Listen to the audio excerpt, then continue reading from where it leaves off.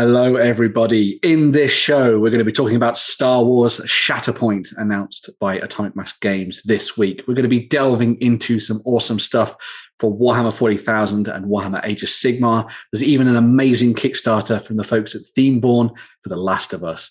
And there's also a chance to win the amazing Acadia Stands Astra Militarum army set, so make sure to get your comments down below. Strap in, the weekend starts now.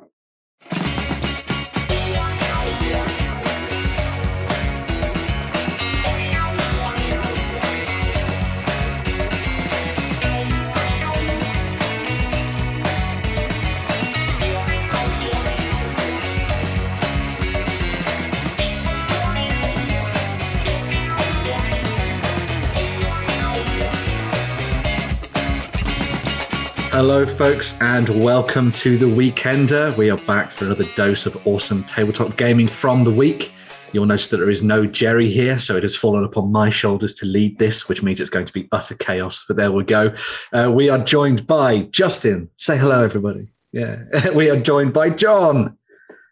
Hello, and we are joined by Shay. Hello, Shay is here in a front stage weekender. Boom. Fantastic. He can talk about all the things that he's done to screw people over. This is actually going to be funny because this is the first time in OTT history where myself, John, and Shay have all been on camera at the same time for a weekend. Oh, God, yeah. Wow. So it's a special weekender, this one. And we're going to be talking about some pretty crazy stuff. So some interesting things to talk about later on in the show.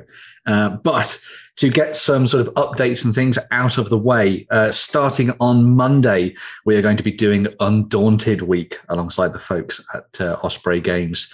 We're going to be doing a whole bunch of Let's Plays, which is going to be really fun. We're also going to be doing some interviews with the designers and the artists and the narrative developers as well that have been joined on that game. And we're going to be delving into all sorts of awesome stuff and giving away brilliant prizes at the same time as well. There is one prize, one massive. Oh, yes. Ridiculously it's like a big bundle prize this time, isn't it? Yes, basically the ultimate Undaunted bundle. Yeah, so if you've ever wondered about getting into Undaunted, or you watch the week and think, well, this game's for me, then definitely make sure to check out those videos and see what you think. All you guys have played Undaunted, I think. You've all been in it at one point, haven't you? You guys enjoy the game? This coming clean week made me sad for one very particular reason. I didn't get to play. I got to watch. Shay got to play, and he's done some terrible things. Oh, yes. Shay got to play because he approached me, or Jerry and him approached me actually, and they were like, "Do you want in on this filming?" And Shay was looking at me. If I said yes, I would have to sleep with one eye open. So I figured Shay wants this one. Yeah, probably. Yeah, be safer for me. Yeah, because one of the big focuses obviously is around Undaunted Stalingrad, which is going to be releasing the week after our theme week. So you've got some time to get your pre-orders in on that. And that's obviously why Shay was loving this, because obviously you get to play it as the Soviets and stuff on the tabletop, which is always nice to see, doing some nasty things. And it's also really cool because this is their first kind of legacy campaign game set in the Undaunted universe. So if you're interested in that, make sure to check it out. Don't worry. We've made sure to hide as many spoilers as possible, but there's still some fun things to dive into, which is always Shade was throwing mines and grenades all over the place, so that gives you nothing a taste says of I what love you've you got like coming, explosives. Yeah, I mined the whole of Stalingrad if I could have. I would have. But there we go. So make sure to check that out starting on Monday. So that's the 14th of November. We're going to have a bunch of videos out on the Monday, and then you'll be able to watch a whole host of stuff throughout the week as well. So watch out for that. Don't forget, if you haven't checked out our previous stuff from Dystopians week, which was last week, make sure to go and do that. There's still all the videos there. You can download all of those force lists, play as your favorite faction, watch our Let's Plays, and have some fun. If you comment on those videos, there's still time for you to dive in and maybe get yourself some prizes as well, which is always nice. But there we go. Moving on, we get to the most important part of the week. And I don't know, how should I approach this? Should I go with a loud Warren-style introduction, or should I go with a sort of sedate Jerry introduction? Maybe we should each do the one we think that it should be. Oh, okay, cool. Right, so I'll start. Right, okay. So I'm going to go, it's Indie of the Week. Oh, yeah. Oh, not bad. I'm going to go with it's Indie of the Week. Oh, I like it. It's like a commercial from the 80s. That's cool. Yeah. John? It's the the end of the week. It's the end of the week, lads. Let's get on with it. There we go. Cool. And Shay, I want to hear yours now. Everyone's gone through, so you need to do one as well. Bite you, big man. It's the end of the week. Oh, Two of us tried to impersonate Jerry. Never And we works. both failed.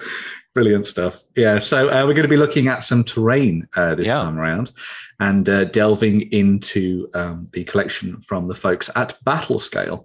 Now, I didn't actually really know much about Battlescale until quite recently when I saw that a bunch of their stuff had popped up on the Pendragon website, which we'll have a look at a little bit later. But their collection is for essentially just scenery that you can use on the tabletop, although there are a few little sweet additional things which we'll look at a little bit later. But they do a whole host of resin cast buildings that are all sculpted by hand, which is, I think, amazing to see in this day and age as well, even now. Even though all of you guys are 3D printing mad. But they cover a whole host of different scales. So you've got 10 mil, 6 mil, 3 mil. There's a couple of 28 mil bits and pieces in there, 15 too. But if we dive into the 10 mil section, which I think is where a lot of people get their kicks from, you'll see what kind of stuff they have on offer.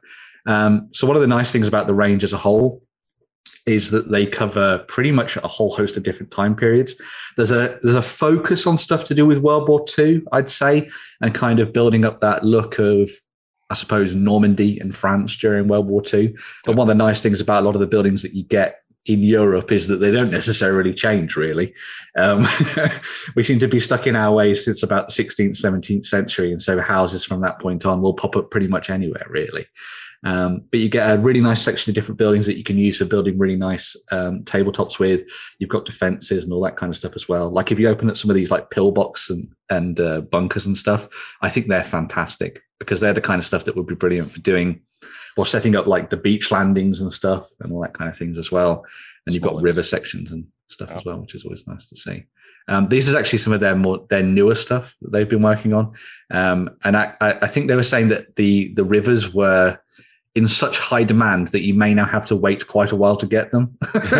So clearly there is a dearth of a lack of rivers in 10 millimeter for everyone to pick up. Question, Ben. Yeah. Does it arrive like it is in this picture, or do you have to do your flocking, your bushes and stuff on your own? So the standard selection of stuff is unpainted. So you'll have to just pick it up and you see John is waggling his mouse. Thank you, John. So yeah, the majority of stuff comes unpainted, although there are a few pre-painted stuff, pre-painted selections that you can pick up and things like that. But yeah, most of the section is just bare resin. So that's fair enough. I know there are some lazy gamers out there. Like that is true. Yes, I am one of them. I've only just started painting courses. There you go. So yeah, but yeah, so you've got some really awesome sort of bunkers and stuff like that as well. It's really cool that that's for Tobruk and stuff. I think it's quite nice. No, that is a Tobruk. Oh, that is a Tobruk. Well, there you go. Well, it is it's an observation bunker with Tobruk. Oh, okay. The Tobruk is the hole in the top.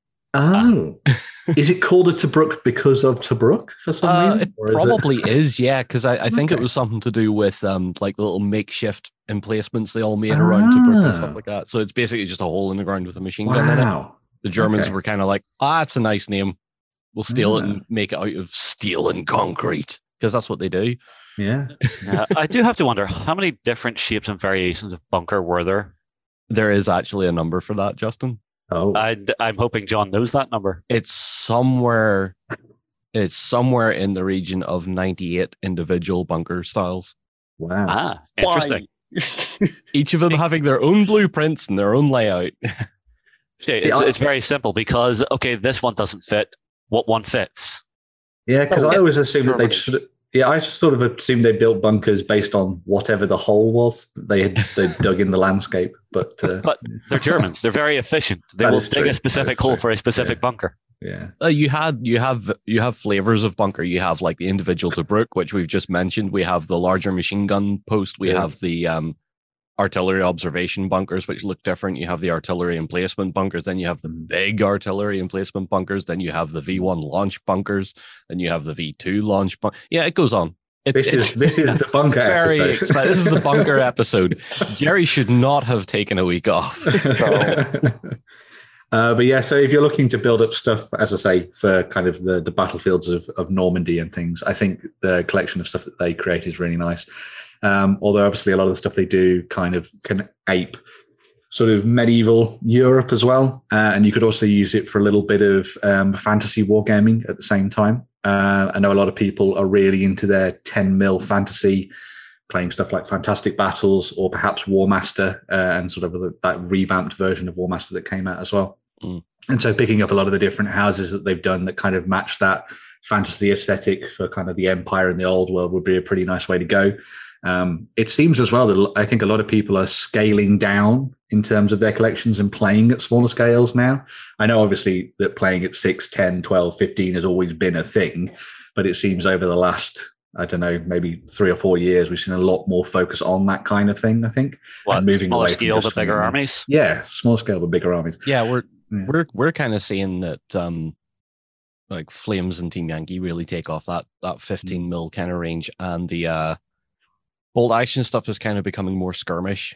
There's people who are playing smaller games with that, but more points heavy really, but not what we used to see when bolt action was first sort of on the scene. Yeah. I do like that I'm seeing some of the Dark Age dwellings there, because I'm going to pay tribute to Jerry, but you could play Tiny Saga with that, for example. got to get it in there for the man. He's not here, so hold here in spirit. I also have to let him see this hedge. Yeah. This hedge with gate. I also make sure to pick a company that has very small pitches, because you've got to honor Jerry in these kind of things.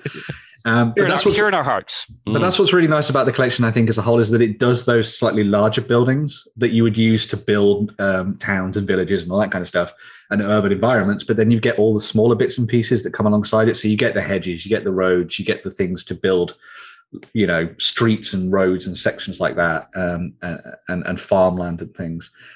So they kind of cover all the bases when it comes to terrain, which I think is really nice. Could you open that chapel house? I love that chapel house. Which, this one? Top right, yes. I told you I wasn't going to make you open things, but I'm going to make you open things. So. I'm not going to put you on. The thing is, like, this is in. I've moved from the 10 mil to the 6 mil, and the buildings look slightly cuter, and it's because they're hand sculpted. They just the edges are a little more rounded and stuff. Yeah. Right. Between the scales, is there a building the same that's in all three that we can compare the details as we go down the scales? I am curious to see how it holds up. Say no more. God. Let's have a look. If you type in chapel, maybe it'll show us like loads of different things. We could do that. Yeah. But we're not. we'll just show you as we go through. We're just going to go back through and see if we can find one building that spans all. Oh, yeah, that'd be a good idea. A Russian Orthodox church there. Yeah. While we are looking through this, I will say as well, the thing that I think is really good about the range 2 and terrain in this scale is that I think sometimes if you look at 28 mil buildings, 32 mil buildings, 40 mil buildings, or whatever, depending on the game you're playing, I think sometimes it's very similar, but a little bit different. Very similar. I think that it can sometimes be a little bit daunting when it comes to painting larger buildings, which I think is why a lot of people went to the likes of Foreground or Blacksite, for example, and picked up those pre-painted kits so that you wouldn't necessarily have to dive into all that painting side of things. Yep. Whereas if you're looking at 6, 10, 12, whatever, and that smaller scale, I think painting a village suddenly doesn't seem such a hard task, especially when it comes to the fact that you could use contrast paints and dry brushing and all that kind of stuff, and to kind of bring them to life a lot quicker than you necessarily normally would. I remember many moons ago whenever we 3D printed basically half of France to fill out the gaming hall. Yes. I mean, that whenever we were painting it, it was literally prime it a color, dry brush it a lighter color, do the roof a different color. Off you go, my son. Yeah. Bill took a while. Oh, it did, but we were doing 10 tables worth? Yeah. Crack open that 3 mil tab as well now, Joe. I'll look at that. So this is when things get even smaller, which get even really cuter. Yes. Get 10 buildings for a $5. I know. How amazing is that? How amazing is that? This is when you start playing not necessarily with miniatures, but kind of blocks that represent stuff, which I think is really nice. The other thing that's really good about these kind of buildings, I think, is that you don't necessarily approach this from these being used for a traditional miniatures war game in the standard sense that we normally would think. I'd see these as being something that you'd use for map-based campaigns, or to represent villages that are on hex bases or something. You were talking about this before, weren't you? A few weeks or a couple of months back, where you wanted to make an off-scale village marker on a table to say, here's, I think you were talking about that before. These are Somebody really made a Photoshop mistake on that one. No, look at the little cottage. Text. Oh. Dead center. Oh, Oh yeah. Oh, I dear. just thought it was something so that someone had scrolled on the building, but there we go. But yeah, like I think if you're playing something that's representative, so there's what is it, Strength and Honor or Strength and Glory, which is the Too Fat Lardies game that came out, where it's all 2 mil and things become slightly more representative at that point. I think having stuff like that would be a really good way to kind of build things up. And obviously, because this is themed more towards World War II and that kind of French battle, well, the battle across France essentially, and all that kind of stuff, I think these would be amazing for tying into something like Flames of War. So maybe you play your games of Flames of War, but then you use some of the stuff that maybe we looked at in a couple of weeks ago, where we're talking about campaign maps and that kind of thing, and use these to supplement the idea, just sort of blank tokens or something on the table. I think that'd be really nice. And also, it's cheap as chips to start playing things at this level, to be honest. So it really depends. If you're playing 3 mil on a 6x4 gaming table, you're going to need a lot of these little houses, depending on how many little villages and stuff you want dotted around your countryside. That's fine. Look at the price, though. Yeah. And also, obviously, you could play things on the grandest scale possible, but if you play 3 mil on a 4x4 board, you're still essentially playing out like a massive section of countryside in France somewhere or something. There's an idea in my head. It's never going to happen because when ideas come into my head, they really quickly disappear. But I have an idea, and it's got to do with something in one of the next tabs that we're going to be looking at. So, okay, what you got? So just quickly, we'll move on to the ready painted stuff then. So this is, you were talking about the fact that sometimes companies do ready painted bits and pieces. Well, Battlescale also do that as well. And actually, as you can see, it's not actually that much more expensive to get the pre-painted stuff onto the tabletop. So if you wanted to just pick up, say, everything in that collection and use that to represent a little village, because obviously you could change things yourselves if you really wanted to. And then all of those pillboxes, you just build upon the cliffs on the beach side or something. Yep. Suddenly you've got, an invasion set up or an attack on a French village where the Germans have occupied it or something. And away you go. I think it's really cool. Yeah, because obviously, as I say, sometimes you look at ready painted stuff and it's exorbitantly expensive. But yeah, really you always expect to pay a premium for pre-painted. Yeah, to a degree anyway when it comes to terrain. Yeah. But I mean, these are so small. That's charming, though. Yeah, that's just really charming. Yeah.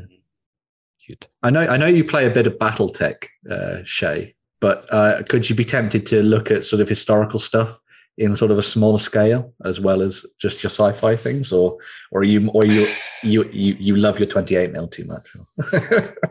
I mean, I've been playing Team Yankee in 15 mil. Yeah. But I would rather play like Bolt Action in the bigger scale for some reason for historical. I don't know why. I just like tanks should be big. Tanks should be big. Tanks should be scary. I want that. Yeah. I don't think so. I think I'll stick to my sci-fi and smaller scales. Here's something for you, Shay, though.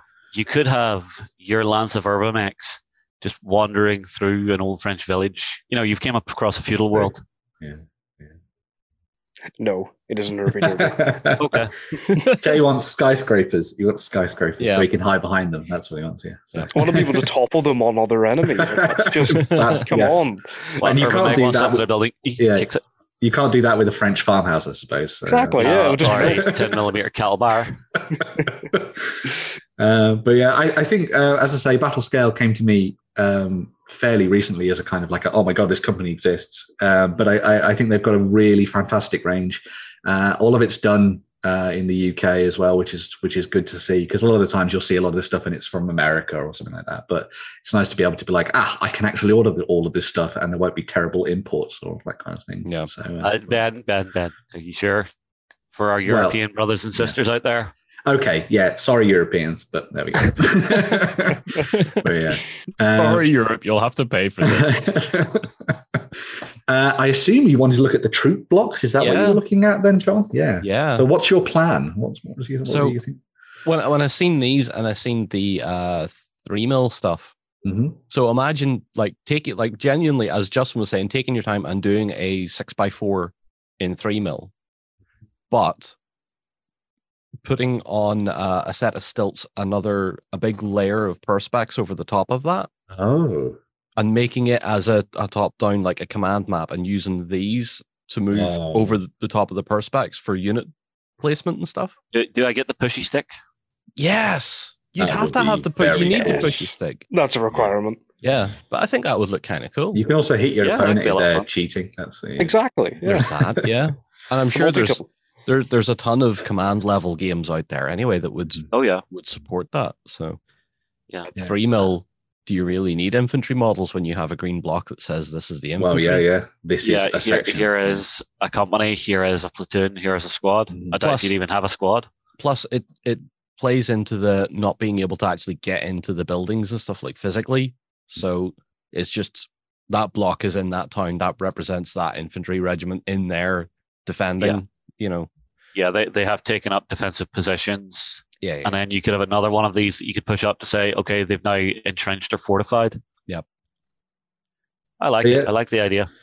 Yeah, because I'd obviously just looked at these and thought of them from, the kind of point of view of just using them with maps, but obviously they could be equally as useful, as you say, in wargaming senses, depending on how you thought about it and the abstraction level that you were coming at as well. Plus, if you're a big terrain guy, you Mhm. get to make this thing look absolutely gorgeous, and then you're not wrecking it the moment you're starting to play with it. Mm-hmm. Yeah. All right, here's a silly thought, John. So instead of doing the massive sheet of perspex, what if you got clear acrylic rods and put them on as like stilt legs on top so that you were lifting and shifting? I wouldn't really want to mess with the terrain once I have it done.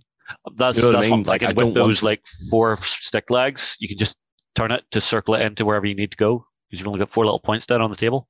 Yeah, but what if you want to make your table like a sand table and it's all like undulating? Oh, and stuff? yeah. Okay. Like You really want to go do El for it. Alamein? Yeah. Well, immediately we've got 2 amazing projects that John's going to be working on in the next couple of weeks. So yeah, we're going to have a Normandy table and a desert table. It'll never happen. Now we just need him to make a Stalingrad table and we're complete. Yeah, it's German Churchill. Right. But yeah, I think there's some really cool stuff in here that they've put together.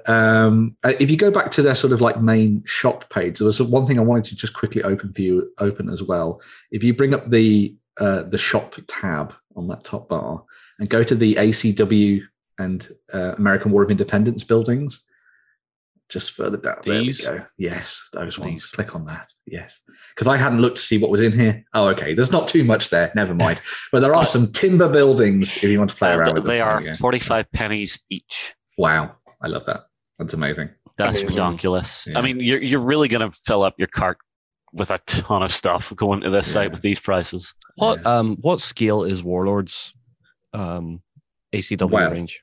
Technically, it's 13.5 millimeters, but 15 mil if you want. Okay.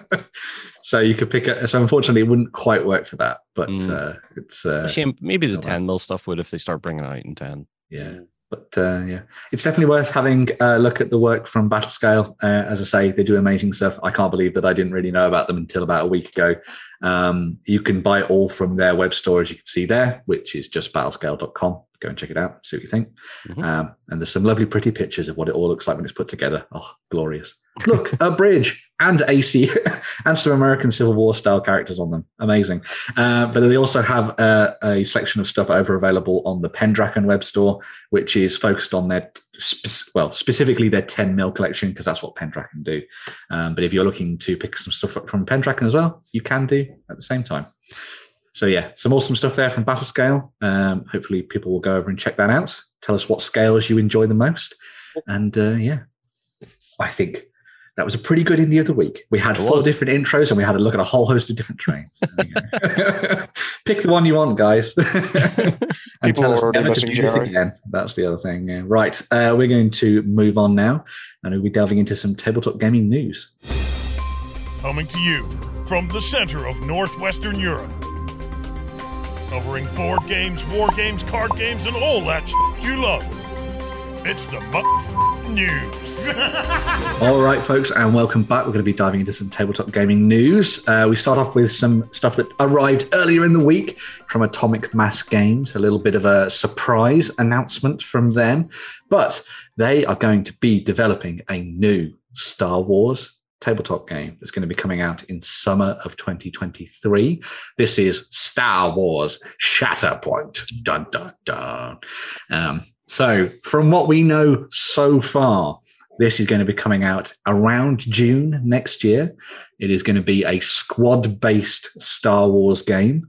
The scale looks, at least from what we've seen so far, there's been no official announcement of the actual scale of the models, that it's going to be more around that kind of Marvel Crisis Protocol scale, so around 35 to 40, although they might even be bigger. We'll have to wait and see. But as you play the game, you're going to be taking control of a iconic character from the series, be that Count Dooku or Lord Maul or Obi-Wan Kenobi or Anakin. And you're going to be then joined by some of your companions. So, for example, here we've got Grievous, who's supported by a selection of super battle droids. You had Count Dooku up above, who was sort of flanked by his droids there with those big shocky sticks. Can't remember what they're exactly called. Someone's going to tell me. And then you've also got Maul there, who's also got all of his lovely Mandalorian followers alongside him too.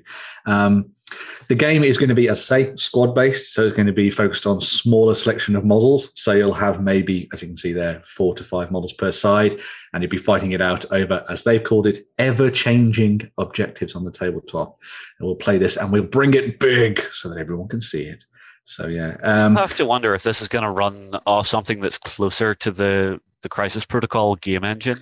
Well, there was a lot of people commenting on this during the week because obviously everyone's very enthusiastic about Star Wars, and they said that it's not the same mechanics as MCP, as Marvel Crisis Protocol. It's different from that because it's an entirely new game and product and stuff.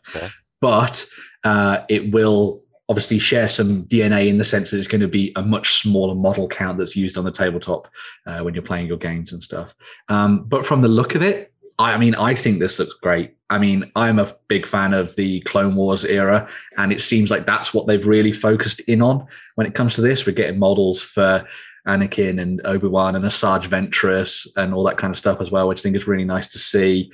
And the other thing that's really nice about this is the aesthetic, because they've gone for more of that animated look, which I think is really cool. So it's a little bit more exaggerated, which I think is a really nice way to go. But yeah, I'm certainly interested and intrigued by this. I'm obviously a player of Star Wars Legion, and I enjoy that game. But it'll be very interesting to see how this sort of goes down with everyone else on the tabletop. What do you guys think of this one? You interested?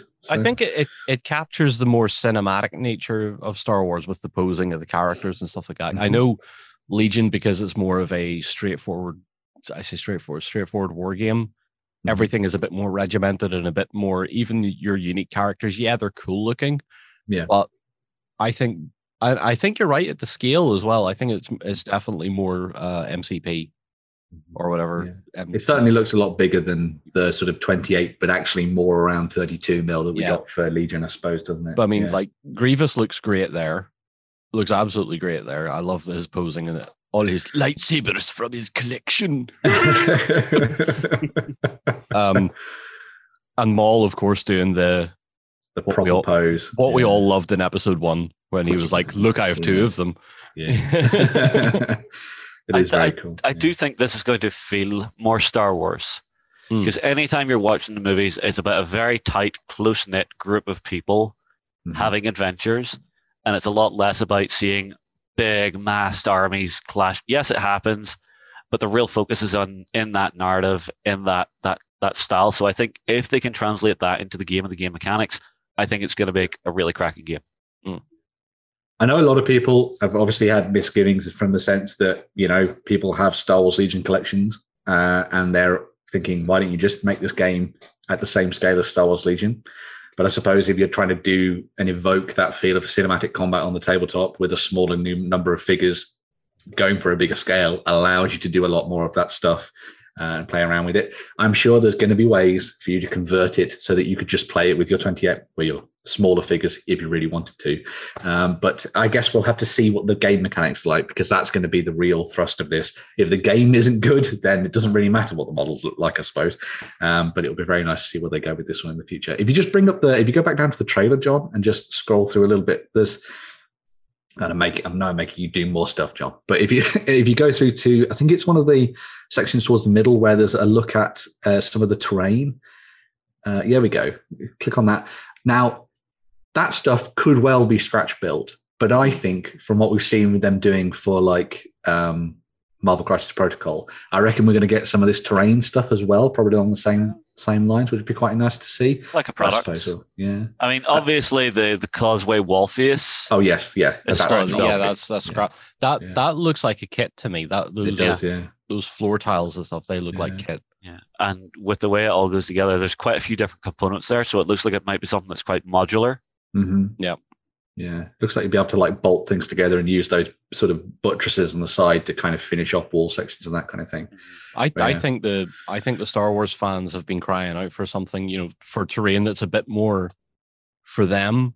Mm-hmm. I know that Star Wars Legion does a bit here and there, and there's a lot of MDF manufacturers and stuff. But if this is in plastic and captures that sort of aesthetic of Star Wars a bit more, I think it's gonna go down a treat. Hopefully, we know they have the capability to do it with what they did with Marvel. Yeah, all the New York street train and the sort of alien stuff they did as well later as well. Exactly. I also hope the bases are like that. Mm-hmm. Yeah, like those bases are quite nice. Yeah. Oh my god, look at those Republic Commandos. Oh, aren't they? Him behind the wall and him throwing the grenade. Yes. Yeah. I'm all for that. I'm not into Jedi. I love the faceless badasses. Mm-hmm. I love the commandos, and I love all the stormtroopers and stuff. I'm assuming you've watched the Bad Batch then, John? No. Oh, you need to watch the Bad Batch. You would love it. The last thing I watched was the Clone Wars cartoon series. Okay. So good. Because someone I would also recommend watching Andor, because Andor has been phenomenal. I've been waiting. I've been doing this more with series now. I'm waiting until the entire thing's out and then binging it.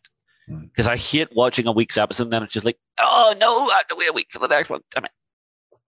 I mean, come on. You've even got Django. Yes. Don't lose your head. That's what you did there.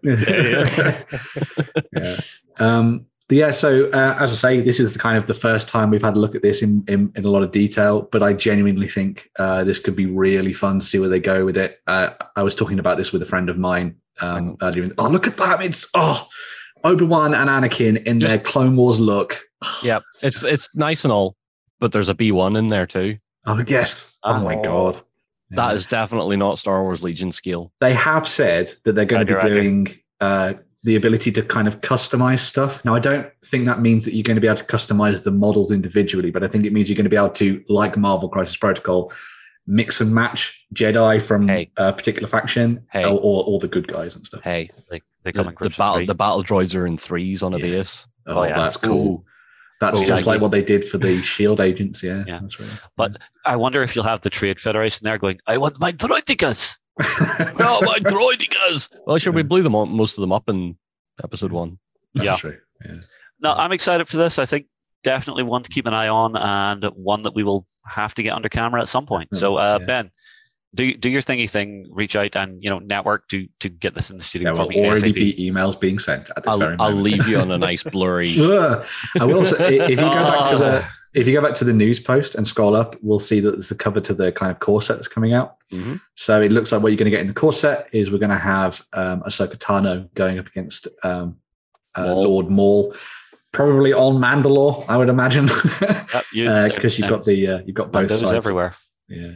Got to both sides of the Mandalorian conflict there with Bo-Katan, and then I cannot remember what the other guy's called. People are going to crucify me, but is that Sabine in front next to the Jedi on the art here?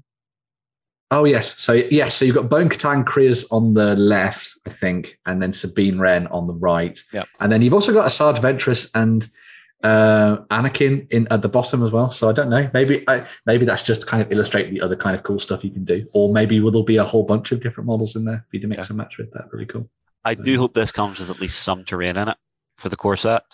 Did Marvel Crisis Protocol come with terrain in the core set? I don't think it memory did. serves, I think it did. I think it came with the Daily Bugle newsstand. Oh, and the smash car and stuff. Yeah, like that was it. Yeah, so it had just enough to get you going to throw things at people. Yeah. Yes, this might get me into an atomic mass game. So.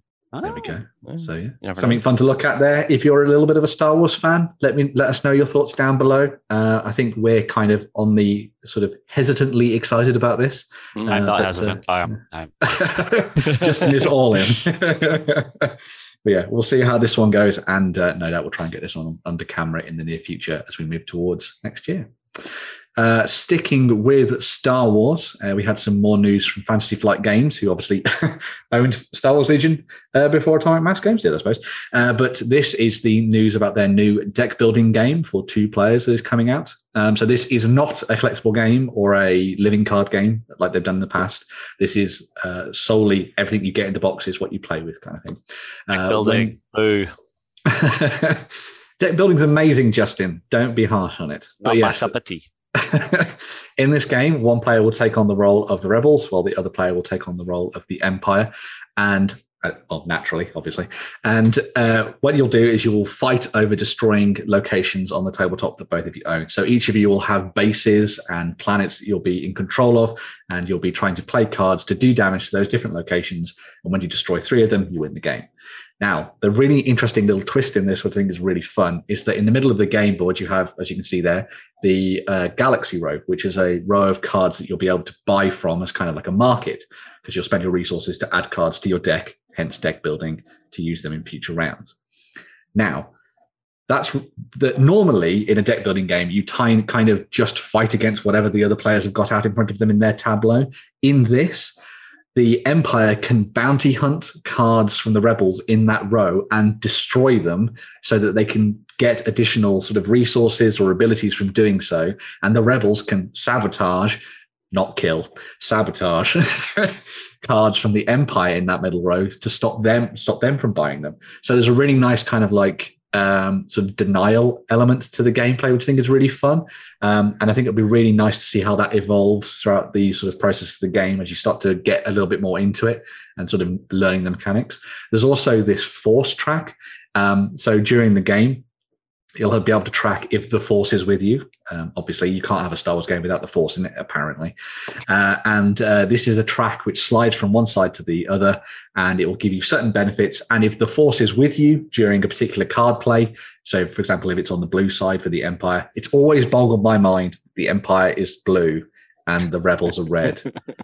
I could never get my head around that with the lasers. It was, it was green and stuff. It was so weird, but never mind. I suppose it makes sense. Rebel red, I guess. Yeah.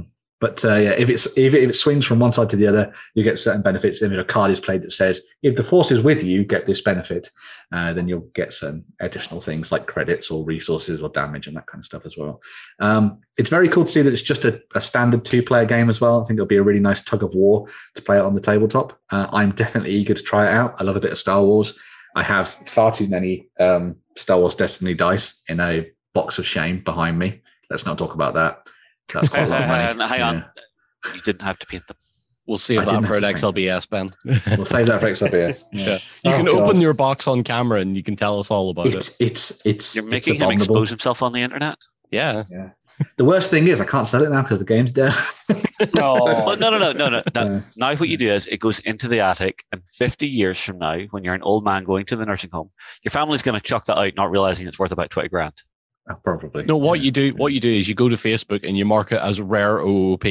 Yes, that's what I do. Marketing brain. There you go. Pre-painted dice.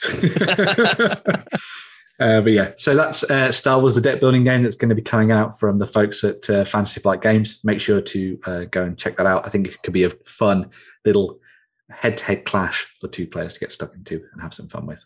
There we go. Moving on, we're going to be going to look at the realms of fantasy and some stuff from the amazing folks at Cromlech. They do some of the best orcs around, and they've recently put their foot into the world of fantasy football with the creation of the new Champy Orcs team, which has been made available over the last week or so. So if you're diving into playing a little bit of fantasy football, be that Blood Bowl or something else, although I don't know if any other fantasy football games exist. I'm sure someone will tell me. You can pick up this awesome orc team that has kind of been designed around the idea of them being more savage orcs, I guess, rather than that kind of classic, heavily armored Black Orc blocker style look that you tend to get with the classic It's orcs. the orcs that live next door to the Seraphon. Yes. I mean, I have to ask, They please pinch tell their me, kit. Yeah. is the team name the Crashing Bandicoots? Yeah, I was looking at the masks going, it is a bit Crash Bandicoot. It should, yes, it should be, yes. Yeah. Oh my God, I can't unsee that now. You are welcome, Internet. Yeah. But yeah, so you're able to pick up the core team, as you can see there, in its entirety, which is a whole bunch of different resin models. Or if you prefer to go down the route of just picking up a few individual elements, you can pick up the shamans, the blockers, the brawlers, the throwers and the linemen separately. And they're all just individual packs with a couple of miniatures per set that you can use to kind of furnish one of your existing teams. So if you already have a bunch of orcs, maybe from Games Workshop, and you want to kind of spice things up and throw some special characters into the mix, maybe this would be the route to go down. Or maybe you just want to pick some of these up and do some converting with them. I really love the aesthetic of these. I think that the going down that slightly more savage orc slant is a really fun idea. And all the like rope bound armor and sort of weapons and stuff very much reminds you of kind of like Muay like look. And we had them all with the ropes around their fists and things. So you get the sense of these guys just beating everybody up, but looking after their hands orcs, at the same time. So that's going to chafe. Yeah. It's also kind of enables you to come at these from a different angle when it comes to painting, I think, as well, because you look at these you're inspired to paint them with bright, big colors for the feathers and the war paint and stuff like that as well. Yep. So yeah, really nice little team if you're looking to do some fantasy football stuff. Sticking with fantasy, but moving to the mortal realms, we also had some news from Games Workshop for what's coming for the Slaves to Darkness. So you all know from last week that we're going to be getting that army set that's going to be available for you to pick up to get everything new for the Chaos Warriors and stuff, following either Archaon or Be'lakor. But in addition to that, we're also getting a revamp of a selection of the different characters and troops from that range.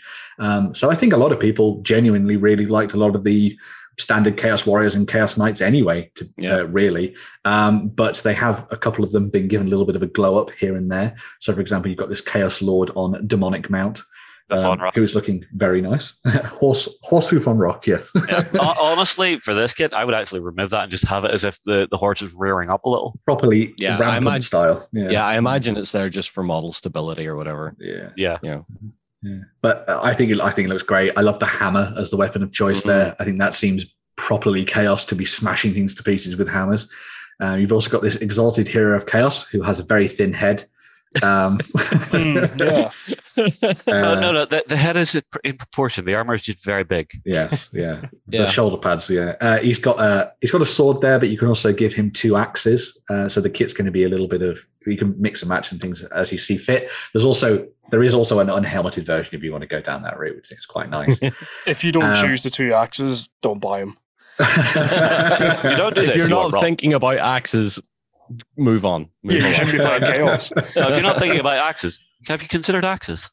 Yeah. It feels like Shay might like corn. I don't know why, but there we go. Just a bit. In addition to the new character models, not named characters, we also have a couple of new sort of designs for the Chaos Warriors. So they've, I think, been bulked up a little bit from their previous iteration. Now, I quite liked the look of the Chaos Warriors as they stand currently in the Start Collected box and stuff. I think it's one of the best Start Collected boxes out there because of the aesthetic and all that kind of stuff. But here, you've got a little bit more of a dynamic selection of individuals, I think. And they've gone down the route of making them sort of a dual kit as well. So you've obviously got the big halberds there if you want to run with those, or you can run with hand weapons and shields if you prefer. I think they kind of match more now the scale that we're seeing for the Stormcast Eternals and the Thunderstrike stuff, where they've been given a little bit more bulk, meaning that they're not going to feel so weedy, I suppose, next to some of the big boys of Sigmar. But big boys and girls, I suppose, of Sigmar. But this kind of gives you a really nice section of different kits. The other thing that I really like about this as well is that it kind of maintains the aesthetic for the Chaos Warriors that everyone has liked since they came out. Yep. They've gone with this kind of classic old world aesthetic for the Chaos Warriors that, even though they've transferred over into the Mortal Realms now, these could be used equally as well if you're going to be trying to build sort of like an old world army for Warhammer Fantasy Battles or the Ninth Age or something like that, which I think is really good. The dynamism might make ranking them up a little bit harder, but and they're big swooshy capes, but that's a problem for you to solve, not me. I would like to have seen a female variant of the Chaos Warriors. Well, I think there is one up in the top right. I think that's a female warrior of that in that second picture. Oh, in the second picture. Yeah. That might be a lady up there. I mean, the big thing is they're in massive armor, so you can't really tell that they've got the old boobicles, can you? So only the Stormcast seem to care about that with their armor. Yeah, exactly. Yeah. Sculpted Grecian boobicles. I'm going to keep saying that word now, so you could just say has to think about bleeping it. Maybe. No, I don't, because that's fine. And there is an option on YouTube's upload for that. The one with the top knot's a girl, clearly. Okay. Yeah, clearly. Yeah. Oh, just make them all girls. There you go. Yeah. I'm running an entire female faction. Who are you? Chaos Warriors. Yeah. We don't care. But yeah, I think these are really good. I love the shields. I think the massive shield designs are really nice. And you get the sense that they use them almost as weapons as well as a defensive option, which I think is really cool. But yeah, this set, as I say, can be done with either halberds or hand weapons, and you can do what you like with them. But yeah, really nice little set of additional Chaos Warriors. Yep. We also got a look at the Chaos Knights that got a little bit of a revamp as well. So they can be armed with lances or hand weapons and shields, although there is also, I believe, like a big magical weapon for your champion to use in battle at the same time. So like a big runic demonic weapon, which is really nice. The posing on the musician's horse. Oh wow! Don't drop that. Yeah. Honestly, whenever I first looked at him, I thought that was actually a hearing horn. I thought he had put it into the side of his head. What do you mean attack? You want me to kill who? Yeah. But yeah, I genuinely think these are really nice. That again, they've managed to keep the aesthetic of the Chaos Warriors that I liked from, sort of Warhammer Fantasy Battles and the early days of Age of Sigmar. Really cool models, as always. Maybe a little bit busy. I mean, one of the things that you get when it comes to painting Chaos is you have to deal with a lot of accoutrement being added to your models. So there's a lot of little delicate things to color in on the edges of armor. You have to do a lot of skulls. You have to do a lot of faces and sort of fleshy things hanging down off shields and stuff. But calm down. This is not Slaanesh. Well, that's true. Yeah. But yeah, I think they look pretty cool, and will certainly be inspiring a lot of people to be looking at building chaos armies, no doubt, in the near future. So yeah, very nice stuff there. Very nice. And now we move on to some grimdark future stuff. Because I'm going to mute myself for this one because this is all John. This is the only part of the news I care about. Because oh yes. So yeah, Cadia Stands, the new army set, is going to be made available to pre-order this weekend. Yep. We are going to have a bunch of them for you to pick up on store.ontable.com. Buy merch. If you want to get your hands on one, buy merch. But anyway, John, I'll let you wax lyrical. Do you like it? Is it fun? Are you going to buy 1 or 30? What do you think? You did. I'm going to put it out there. You did say you would. As much as every guard player on the planet knows that 600 guardsmen is a decent number and not enough, I'm going to refrain from having 600 guardsmen. I am actually going to be getting 2 of these. Yeah. I don't know what I'm going to do with the second codex. I don't know. Maybe go on video, cut the special cover off, and put it in a frame. I could. It's a nice piece of art. Like you. Yeah, it's a nice piece of art. I mean, why would I keep it on the book if I have 2 of them? Yeah. No, this is the revamp a lot of guard players have wanted, and a lot of guard players are going to really hate. In equal measure, I think, because we've got the new scale miniatures. We're getting this really nice looking, updated, more modern looking aesthetic to the Cadians. And there's aspects of this I like, and there's aspects I don't like. I really like how the guardsmen look now. I like how the commanders look now. I've started to warm up to the Sentinel a lot more since I've seen a few more previews and stuff. And the ordnance teams, these bigger guns that we're starting to see, they all seem to have their place. And they all look good. And like I said before, they sort of hark back to the older style heavy weapons teams that had all the gun shields in front of them and stuff like that. Yeah. I love it. and I'm glad I currently don't collect Guard. I feel sorry for anyone that currently collects Guard, Bricky, who has a lot of Bricky Guard models, who now has looking at them going, everything is now obsolete. Do I buy the new stuff or do I go screw it and stick with what I've got? Because they're not going to sit well with the older Guardsmen at all. They're the taller. old basic Cadians, yeah. Yeah, the old basic Cadians that we've all known and loved for over 20 years now. They are an old kit. They are a very old kit. The new heavy weapon platforms, didn't you say earlier this week that the stat lines had started to drop for them? Yeah, all 3 stat lines for 3. There is 3. Yeah. Right now, yeah. Mm-hmm. You had the heavy las cannon, and then you have the cannon one that I can't remember the name of, but it's basically a mini basilisk. It's got no line of sight requirement, which is great, and the rocket battery, which is a double Nebelwerfer, which, you know, when you hear Nebelwerfer, you go, that's cool, but then when you say double Nebelwerfer, yes, hang on, would it not be a Nebelwerfer? It's a or a Nebelwerfer.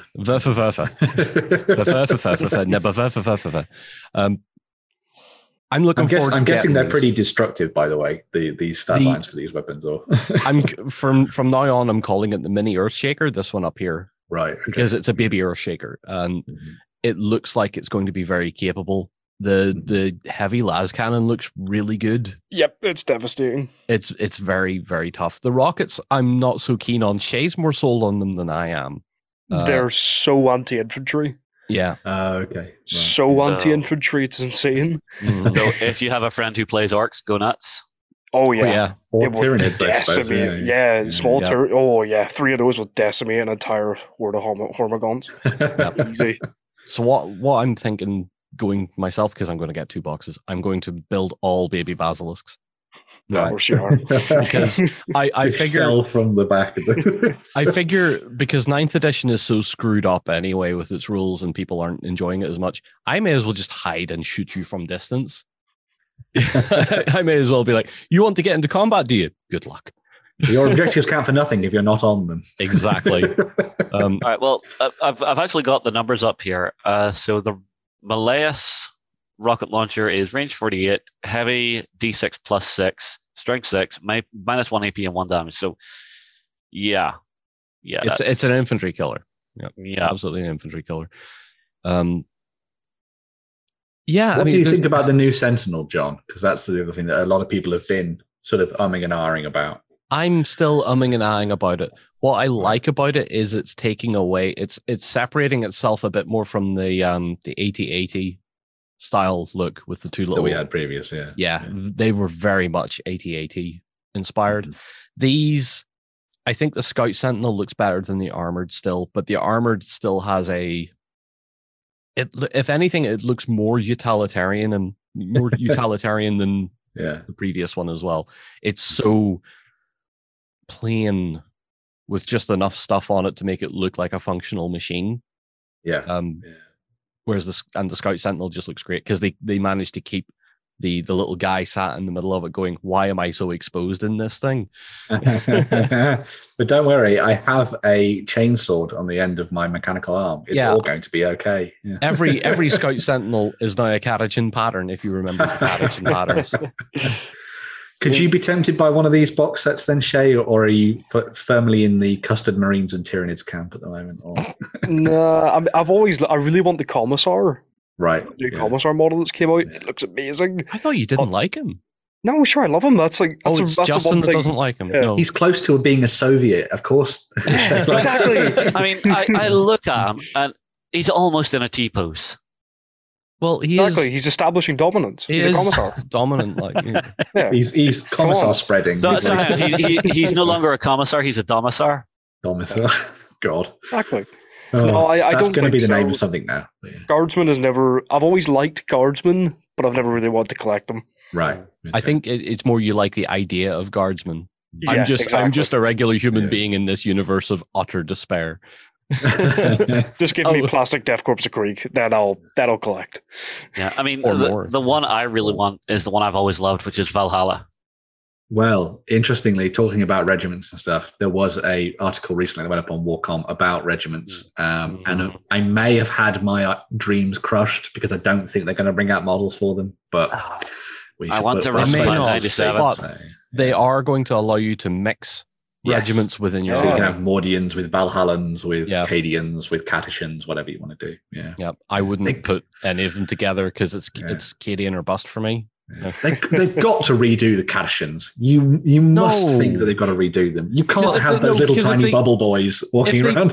If they redo them now, they're going to look awful because computer sculpting muscle doesn't work.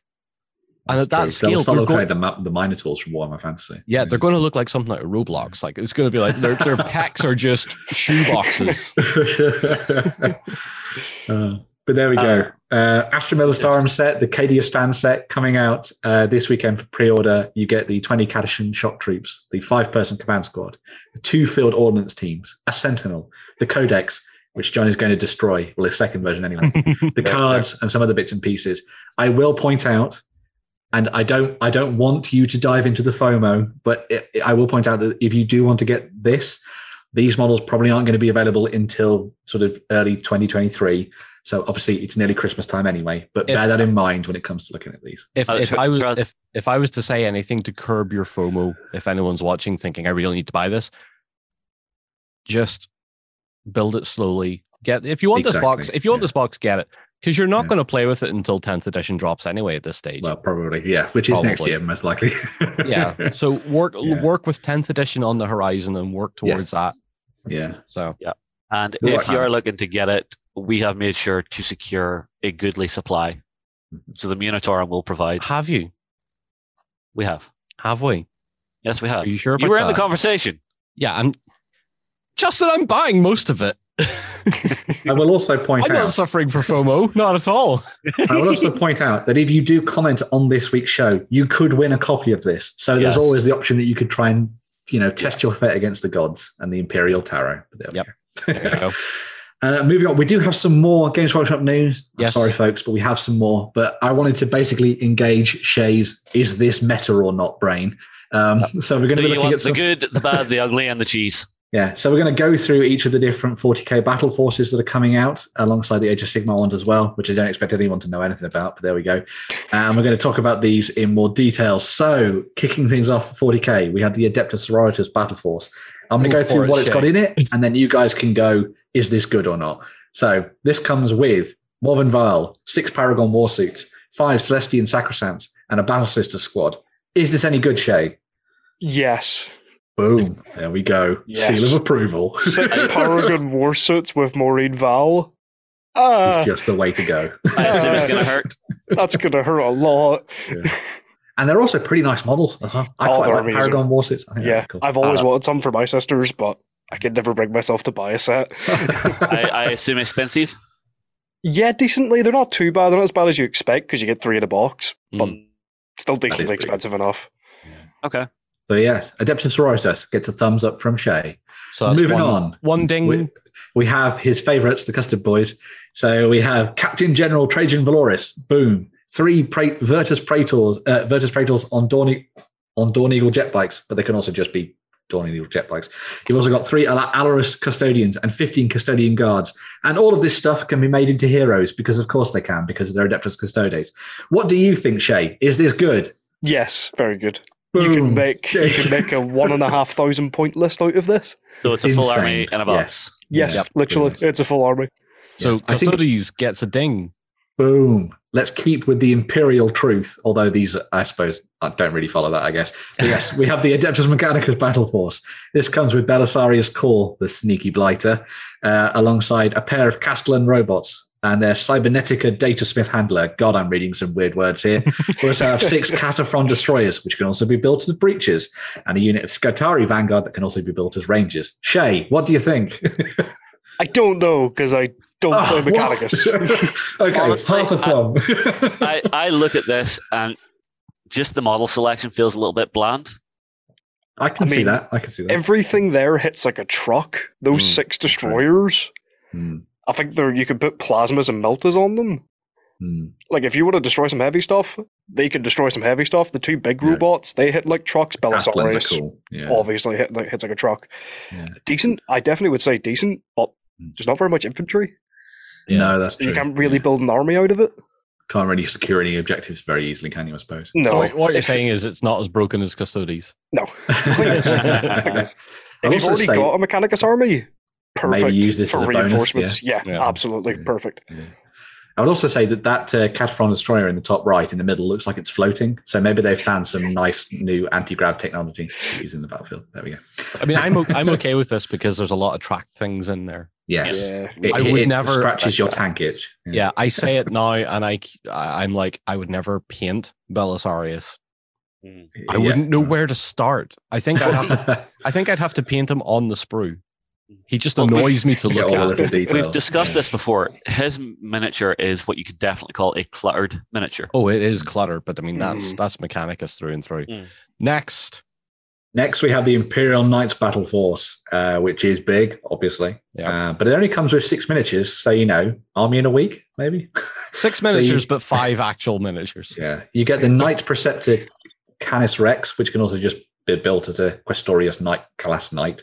Yep. And then there are 2 Helverines and 2 Warglaves. Mhm. Shay, what do you think? They're knights. Yeah, it says it all. Really. A knight's a knight. It's going to hurt. What I will say is I've built and painted a Canis before, and it is so satisfying, especially if you're going really like proper that style, that look of Canis, and doing all your decals and stuff. He is such a satisfying model to have painted and look at. I've never played Imperial Knights. I collected Imperial Knights and then swapped them for 2 radio control tanks. Okay. I got a good deal out of that. What I like about this, though, is that it's giving you the Helverins and the Warglaves because they're just the smaller knight models are just handy, and the fact that I think you can chuck them into nearly any other Imperial army.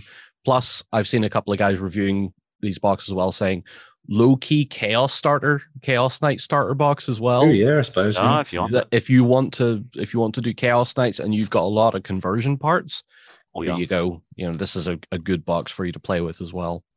Who doesn't have leftover spikes from their Chaos miniatures? Exactly. Because nearly every model in here is transferable over to the Chaos Knights anyway. Yeah. You just need to make them look a bit more chaosified, and you're good. Mm-hmm. Talking of chaos, we have 2 more battle forces. Well, 2 more battle forces for them. I'm just going to talk about them both at the same time, and then we're going to Shay. So we have the Stinkies and the Sorceresses. So we have the Death Guard one, which comes with Mortarion, alongside 5 Blightlord Terminators and 14 Plague Marines. And then there's also the Court of the Crimson King, which is for the Thousand Suns, which Future comes Harry Potter. which comes with Magnus the Red, alongside 3 Exalted Sorcerers and 20 Rubik Marines. So probably the most basic of the sets, I guess, in terms of what you kind of get in there. But no Zangors. No Zangors in there at all. Yeah. But what do you think of those 2, Shay? Are you a Chaos boy? Do you like them? Don't mind Chaos. They're all right. I mean, it could be better. But you get Primarchs in them. You get actual Primarchs in them. Yeah. Yes, they're good. I will say the Death Guard one, building Mortarion. Oh, mama. Building Mortarion isn't that bad. It is a chore, but you're getting one of the best looking models in GW's range out there. Very nice. It looks amazing. True. The fact that he's friggin' flying. Again, he's a model you don't want to drop. But yeah, it's just take your time with him. He's so impressive looking. It's a very imposing model. Well, wasn't he the first of the Demon Primarchs to come out, or was it Magnus? Magnus was the first. That was first, yeah. Magnus was the first, but I think Mortarion swiftly followed. Yeah, because then he got into a nice little ruckus with Rowboat Girly Man. So yeah, we got Blight. Yeah. So we like the Chaos ones because we like the Chaos ones as well. I think they're kind of cool. We've got the 2 Space Marine ones. I'll talk about both of these and then we'll go through them. So we've got the Imperial Fist one, which looks like possibly one of the best sets. I think a lot of people have talked about this one. You get Tor Garadon, who's leading the way, alongside 3 Primaris Aggressors and 15 Heavy Intercessors. You also get a set of Primaris upgrades to make them look like Imperial Fists, which is obviously very helpful. And then there's also the Raven Guard Battle Force. So while one of these is taking the front line, the other one is sneaking around the back to stab you.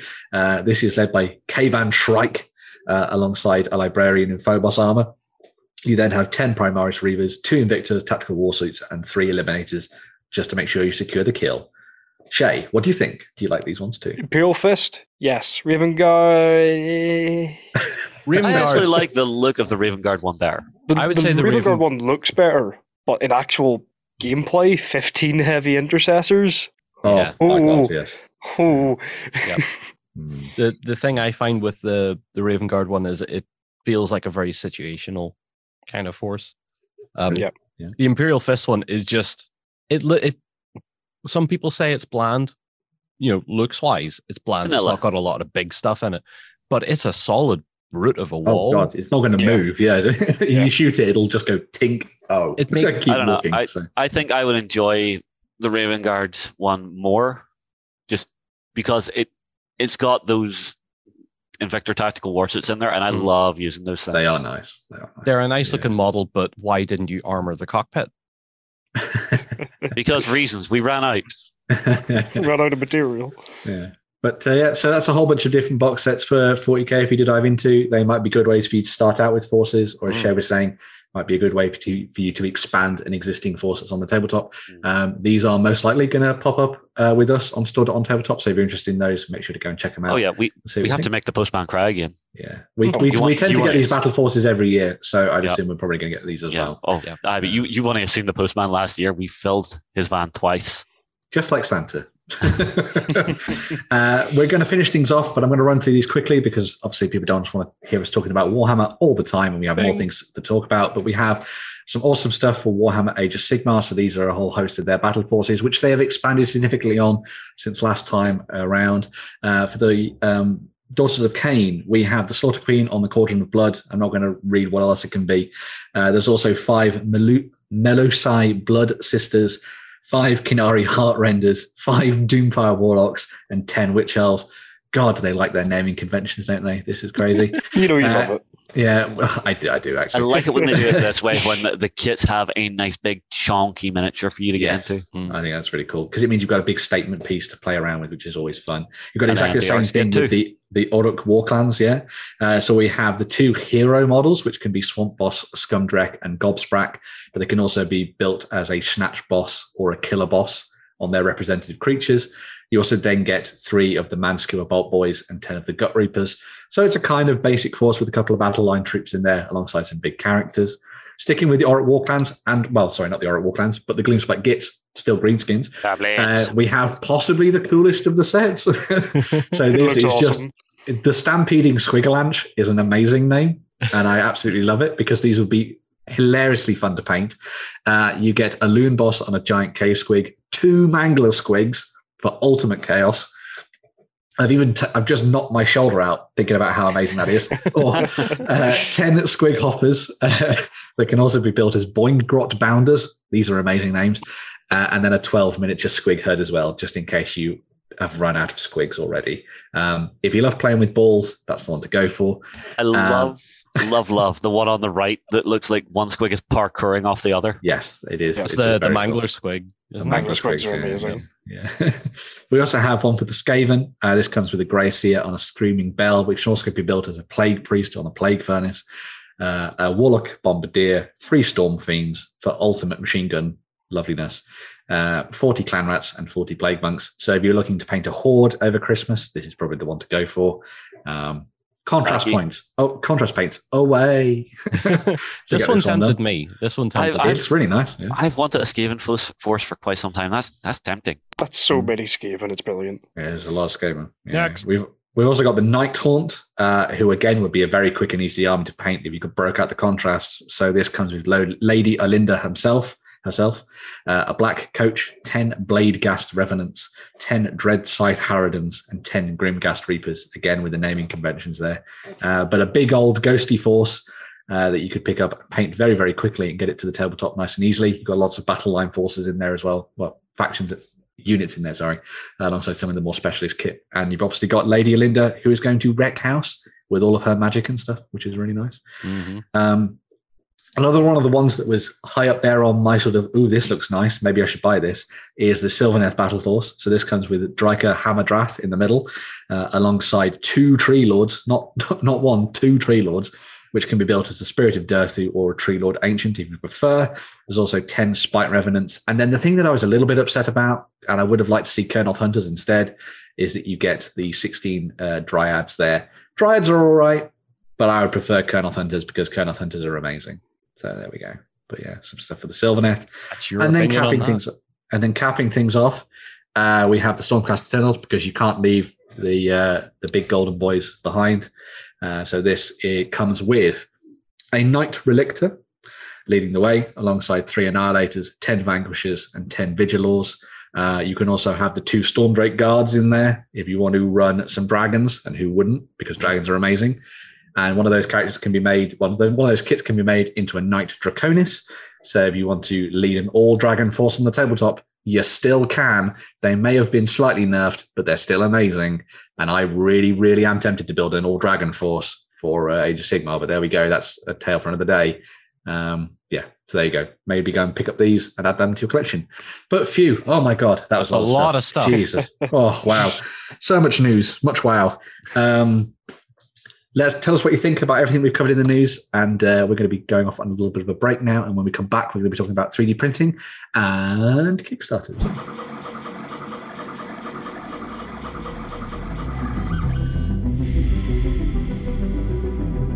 All right, folks, we're back, and we're going to be diving into some 3D printing is the shiz. See, I'm making my own jingle for that one. And yeah, we're going to be looking at something a little bit different this time. So this isn't for a range that currently exists, but it is for a range that is coming soon. So everyone knows Wargames Atlantic. They do amazing plastic kits, don't they, folks? Yes. I think their kits are amazing. They cover a whole host of different things, from sci-fi through to fantasy, through to historical, and everything in between. But they have also been working on something called Atlantic Digital, which is their first foray into doing a little bit of 3D printing themselves. Now, we have looked at stuff in the past from other companies that have been transitioned over into plastic with the help of Wargames Atlantic, but this is them going out on their own and using their sculptors to create a whole bunch of digital assets for you to download and print off at home. So as you can see here, we have some fancy elements. So they've been showing off things like Necromanta Oliena Velnorn, which I think is rather cool. And in typical Wargames Atlantic's style, all of the elements are kind of customizable and you can kit bash to your heart's content, which is always nice to see. And you can see a couple of the sort of other versions of her when she's been put together there, which I think is quite nice, sort of giving you a taster of the different kits they're going to be doing for this. One of the things they've been talking about over the last 2 weeks, I think, has been kind of their ethos behind this. So you might see this and be like, what? Wargames Atlantic? They're not going to make any plastic kits anymore. Heresy, moan, downvote. But no, what they're actually going to be doing is they're going to be using this to supplement the existing lines. So you will obviously know, as you say, that you can keep scrolling down as well, by the way, John. Yeah, sure. You'll notice that a lot of these are marked with the particular ranges that they're attached to. So they have between, I think 9 and 11 ranges that Wargames Atlantic have been working on, including the classic fantasy you can see here. And the idea behind this is that it supplements all the things that currently exist. So they have all their halflings that they've already been working on, their halfling warriors. Well, instead of making an entire plastic kit dedicated to armored halflings, they're instead doing the 3D printed elements so that you can make additional characters and units to then go alongside those halflings to use in your fantasy games. Now, this doesn't mean that these kits aren't going to get turned into hard plastic kits in the future. They may still do so. It depends on how well they sell and all that kind of stuff as well. But as you can see, a really nice section of different things for you to dive into. I love the Irish Chieftain. There's always got to be a Jerry somewhere, and they always find a way to put him into their releases, and you can see there. That is a rather mean-looking shillelagh he's rocking about with there. Yeah, yes. That'll do a bit of damage. You've also got the Roman, as you can see there. So they've done one of the sort of Imperial Romans for you to use in your games. Again, with a whole range of different elements for you to start making them and customizing them into different units and commanders, figures, and all that kind of stuff as well, which is always nice to see. And then here's some of the really cool stuff that they showed off. I think it was most recently this week, towards the end of this week. So this is the set for their plastic Afghan warriors. So they've done them previously for the Imperial Conquest period. So that means a lot of sort of early firearms and that kind of stuff mixed in alongside sort of standard dress from the period, but with a few additional sort of tweaks here and there. The addition of an RPG or a sniper rifle, a Dragunov, maybe? Dragunov, yes. There we go. Yeah. And some RPG, AK-47s, because of course. Yeah.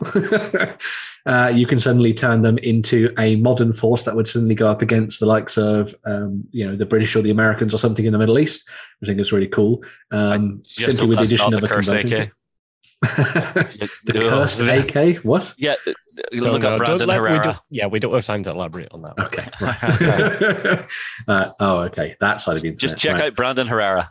Okay. Right. There is also this much larger kit that they've got working on, which is the Damned kit, which is a set of kind of sort of scouts and sort of behind enemy lines, saboteurs and stuff that you can use in your games, with a whole host of different kit that you can play around with here. And if you wanted to go down the route of making them a little bit more chaotic or something, you could clearly do that as well, which I think is quite nice.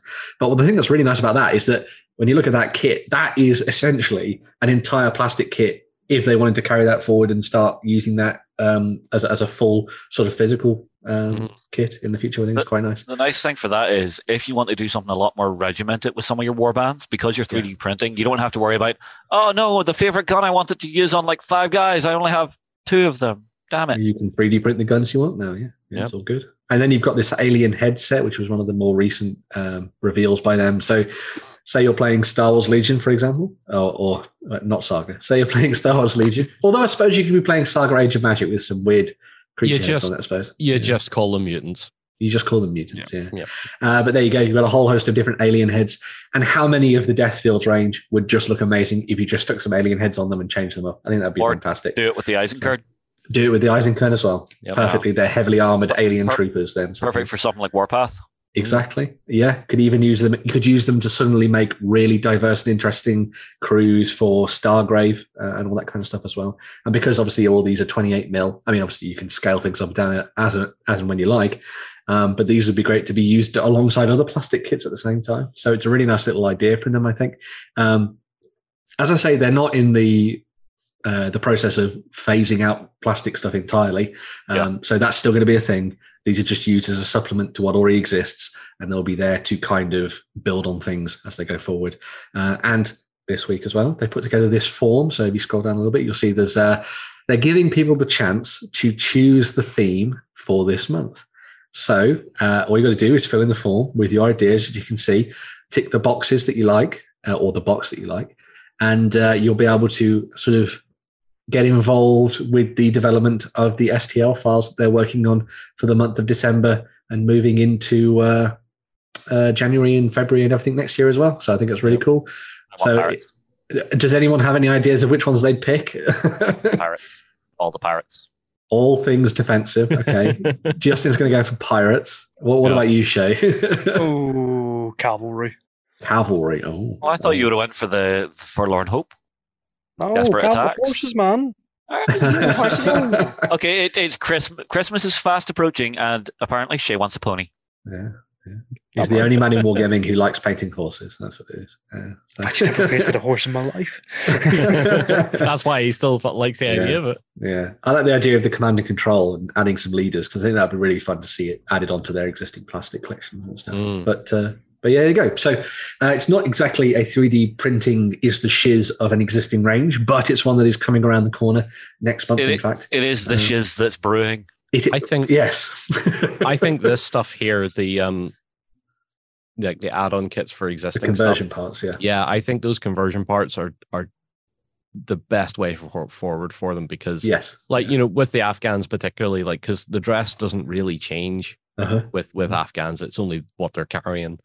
And I think that's probably going to be their best piece, or their best way forward, is conversion kits, add-on kits for all the existing ranges. I think that's going to be their definitely agree, because let's say there's a weapon type they want it to add it to, say, an already existing kit. So let's use the Eisenkern, for example. Let's say you wanted to get some new heavy laser weaponry in there, or you wanted to do like some bullpup style rifles in there. having it come out as a digital piece, I'm well up for that. Well, because they don't bring out a lot of plastic kits per year anyway, it lets them save the money on making the molds and the sprues, because that's obviously the biggest or part of the biggest sunk cost for the company anyway. Yeah. So they could make regular plastic infantry all day long and then just say, right, well, here's an upgrade that's come out for them. Surely one of your friends or yourself owns a 3D printer at this point. Yeah, it also opens up the possibility for them to do their future box releases as like a baseline. So you are a guy with a rifle, and then all of your upgrade and specialist stuff would come out digital, and potential might reduce their costs. There's potential in there for them to, if it takes off, for them to eventually produce those in house as well and sell them as a blister. Yeah. Because I for one would love to see them do Victorian sci-fi stuff. Maybe add that onto some of the existing kits, or take the World War I and World War II kits they do and make them weird. It also gives another opportunity if they're starting to explore digital, so they could do big kits. So you remember years ago they did there was like an APC thing they did. Mm-hmm. So very expensive for a smaller company to actually get out to market. But if they're doing it this way, they can do the design work. Mm-hmm. And then they save all that money on the big setup that you would need for like the molds for that, and just give it to folks digitally so they can actually release bigger, badass vehicles possibly. I mean, I don't know if you're thinking about it, War Games Atlantic, but think about it. You could always fill in that form and you could put it in the suggestion box. Bring back that big Eisenkern Walker. Yeah, what was it called? That. No, do you not remember the Sci-Fi Stug they did? Oh, that was cool as well. Get that back out and get it out digitally. That's what I would go for. Yeah, right. Well, there we go. Some 3D printing stuff to have a look at. Make sure to go and fill out that form. There will be a link down below, so you can go and head over to the War Games Atlantic website and have a look at that for yourself and make your own decisions. Are you going to go with Pirates, or are you going to go something else? But there we go. That's the 3D printing stuff done. We're now going to be moving over into the world of Kickstarters. And we're going to be starting things off with a look at something that will probably be quite familiar to a lot of people, especially if you like your video gaming. So The Last of Us, which is from the folks at Naughty Dog. Weirdly enough, we were talking about Crash Bandicoot earlier, and they had a hand in in that. So there we go. But we're going to be looking at their work with. Wonder if shall we sell? What are we going to do with those cookies? John. We have another forum for you. What do you want to do with your cookies? Oh no, we can. I don't know. Confirm. There we go. Right. Whatever. You are now allowed to use the internet. Yeah. Right. So this is their collaboration with the folks at Themeborn. Now, we love the guys at Themeborn. They do amazing games. The Escape the Dark series is phenomenal, good fun, and we've played that a couple of times here on the channel and had a lot of fun with it. But this is them coming at their first licensed product alongside the folks at Naughty Dog for The Last of Us. So in this game, it's got all the kind of core stuff that you love about the Escape the Dark series, where you've got chapter cards going to be flipped over, revealing new locations and all that kind of stuff and things for you to solve. But it's all tied in to the narrative and the characters from the world of The Last of Us. So you're going to be playing as Joel, Ellie, Tess, Bill, Tommy, and Marlene. Most of those guys didn't survive to the end of the game. Sorry. But spoilers. You can do better. But this is where you could do better. Exactly. Yeah. So I think, go on. No, the thing that's really exciting me about this is every time they brought a new Escape the game out, it's an evolution of the game engine. And this one, from what I'm seeing on table, is you have multiple storylines to go down. So it's not just you are in a randomized story that you are going to be told and work through. You have that more of an open world exploration feel, while still having all of that nervousness of who's doing it, who's drawing the card. Not me. I did it last time, guys. I am low. Yeah, that's definitely one of the things that they've sort of cemented here. Is that they've got all those core mechanics that we like. So you've still got the dice rolls that you'll do in order to beat chapter cards and that kind of thing. But as you're saying, Justin, there's that move away from it just being a single card deck to it being a larger expanded board that you'll be playing over. Each of those locations is then going to have cards dealt to them. And as you move through to those, you're going to be uncovering new sort of puzzles to solve and decisions to make. Do you go stealthy and do you sneak around and do you try and roll that on your stats? Yes. Or always stealth. It's The Last of Us. It's always yes. That's true, yeah. Or are you going to get in? Sorry, go on. It also looks like between the locations you're moving to, there's actually spots on there where I think I saw them put some of the little clicker miniatures. Yeah. So you might have dangers that you have to face as you're moving away. So there's the other balance. Do I keep going down this storyline, or do I try and escape and sneak past those clickers? Well, that's the interesting thing. So each, as you say, those are clicker miniatures. Well, clicker tokens that can be miniatures if you get the deluxe version of the game. But they will block essentially locations from and you moving forward. So even if you reach a location and you want to move through, you are going to have to eventually sometimes have to get into combat and deal with the clickers to free up the route so that you can pass through. Because one of the interesting things about this as well is that whereas in the original Escape the Dark games, you just have to get to the end of that card stack, and you can take as much time as you like getting through to there, right? So you get to that last card, you defeat the boss, and you escape the castle or the sector, right? Die horribly. In this, you have a time limit. So there's a sort of a ticking clock that's going as you move from the quarantine zone all the way through to Jackson at the other side. So it's going to sort of push you to make some kind of desperate decisions as you're sort of diving into the game, which I think is a really fun way to go about it. Another thing that's really nice about this is that they've added a whole bunch of additional mechanics in for using items and stuff. So they have a lot of the stuff that they took from Dark Sector in terms of ammo for weapons and ranged combat and melee combat and the difference between those. But they've also got crafting elements in this as well. So when you defeat certain creatures or when you go to different locations and you search them, you will unlock bits of kit that you can then use to make, as you can see there, nail bombs and all sorts of different things for you to use during your adventures further and further into Escape the Dark, which I think is really cool. You can upgrade your weapons as well. That's nice. Yep. Mm-hmm. So they, as you say, they have taken the idea of the Escape the Dark series and they have leveled it up. So this is, if Escape the Dark Castle was level 1 and Sector was 2, this is the level 3 of their sort of growing mechanics for the Escape the Dark series, and generally think they've done a really nice job with this. So as a lot of the stuff you've been seeing that was in the video and that kind of thing is stuff from the standard edition, so it's all sort of tokens and stuff. Still features all of the same amazing black and white artwork that we've loved from the Escape the Dark series anyway. Obviously taken up to 11 in a lot of ways for The Last of Us with that lovely clicker on the front. Look at that. That's just gorgeous. Oh, he's a pretty boy. He's a pretty boy. Give him a kiss. But you also then have miniatures for the sort of exclusive collector's edition of the game as well. So they'll replace the tokens if you want in the game. So you'll have ones for Joel and Ellie that have been shown off. And then I think each of the different characters are also going to have their own miniatures as well. So if you're someone who really likes, doing a little bit of extra painting and making your games look even more special, then you have some options to do that as well, which is really nice to see. And I don't often say this for a game. Now, normally I'll go, oh, I like that. I want that. This one I'm saying, I need this. I literally need this game. Yeah, I love The Last of Us. I love the Escape the Dark games. I think Themeborn have done an amazing job on all of their projects in the past. So I can't see this being anything less than bloody brilliant, as they say. I may ask permission to spend the monies on this one and to get the playmat, because the neoprene playmat whenever you're playing this game, it just feels so nice. It looks so I've got the one for Dark Sector, and it makes things feel a lot more plush. It's very good.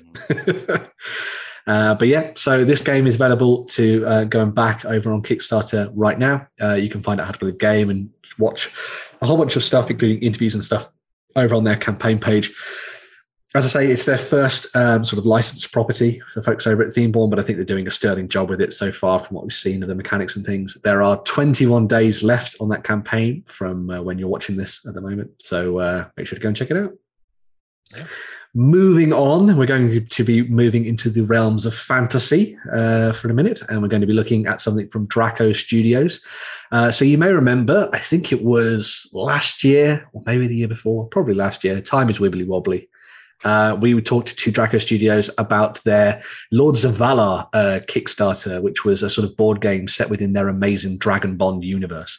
Well, they are coming to Kickstarter with their new book for D&D 5th edition. And I know you folks are very into your D&D, so this might be something fun for you, which is called Itz's Guide to Dragon Bonding. And it's not smutty, so don't make any jokes about it. Not the Rick and Morty edition? No, it's not the Rick and Morty edition, no. So I am disappointed. This I forgot about that.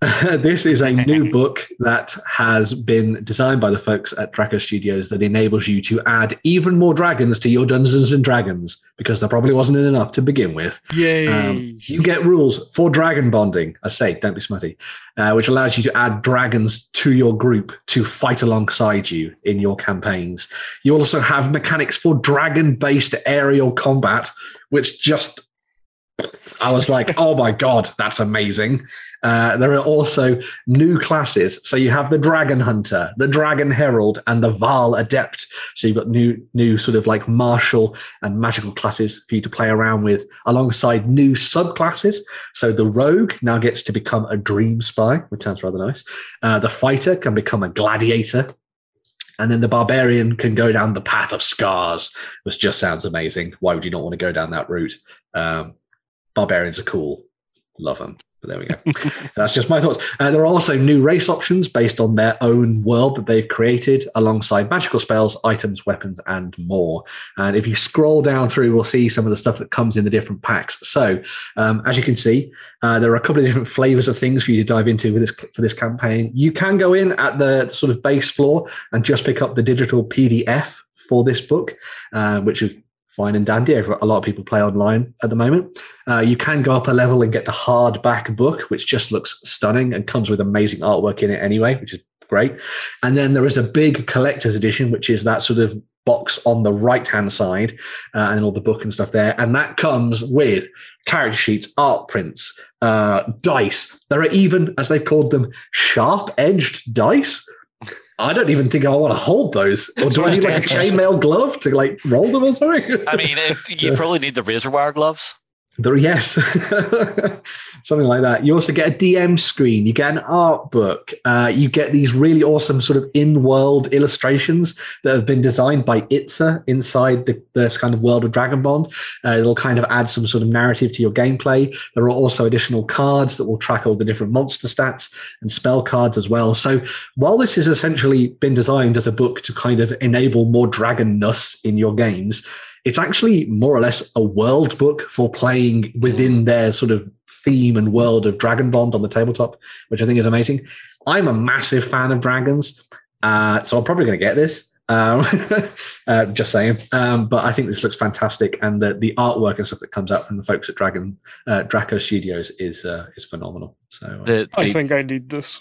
Yeah, yes. I think I'm in the same boat, because the art is just so gripping. Oh God, yes, yeah. They have so much vision in it, and as you say, because it's essentially you're just being given a world to play with. Yep. Mm-hmm. You can just turn. We could hand this to Ethan. Oh yeah. He might not like it because he wants to make his own world, but you know, it's too already set for him. Everything has to be his. Yeah, but we can give him elements and inspiration. I'm sure there are dragons within his world, so this would be a really nice opportunity to build on that and sort of grow things in a different way. What in the fudging hell is that? Exactly. This is how cool the world is, man. I mean, yeah, some form of, I don't know. It's like Venom and Slender Man. Yeah, really like spiders one day. Yeah.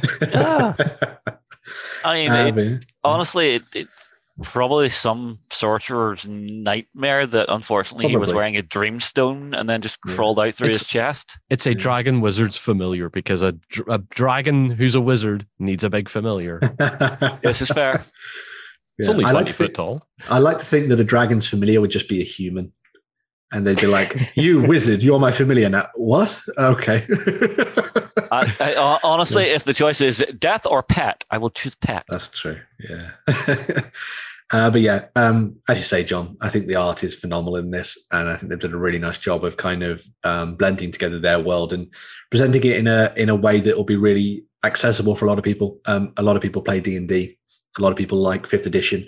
And so this is a great step forward for them to kind of introduce their world to a larger group of people, I think. Yeah. And I was talking to Jerry about this. They are actually working on creating kind of like their own RPG system essentially as well, and building on their own world in different ways. So maybe we'll see that later down the line. But I think this is a really nice sort of first stepping stone for kind of getting people involved in it. And you know, everyone loves dragons. So yeah, fantastic opportunities for people to have fun with. Yeah. Oh, it's so good. It looks really good. I need to see. Are you going to scroll down to the collector's edition? Yeah. So that's the core box, which is cool. Even the core box looks good. The core box is nice, yeah. And comes with dice. Mm-hmm. Oh. And this is one that comes with you get the really nice Drakos Brood dice, which are your D20s, and then you get that sharp-edged set of dice. I assume it just means because they're not rounded on the edges, rather than they actually want to make you bleed. But yeah, they have not inset razor blades. Yeah. More like casino dice. Yeah. But phenomenal stuff. So yeah, and more things getting unlocked all the time as well. Yeah, and extremely well funded, I believe. Yeah, it is. Yeah.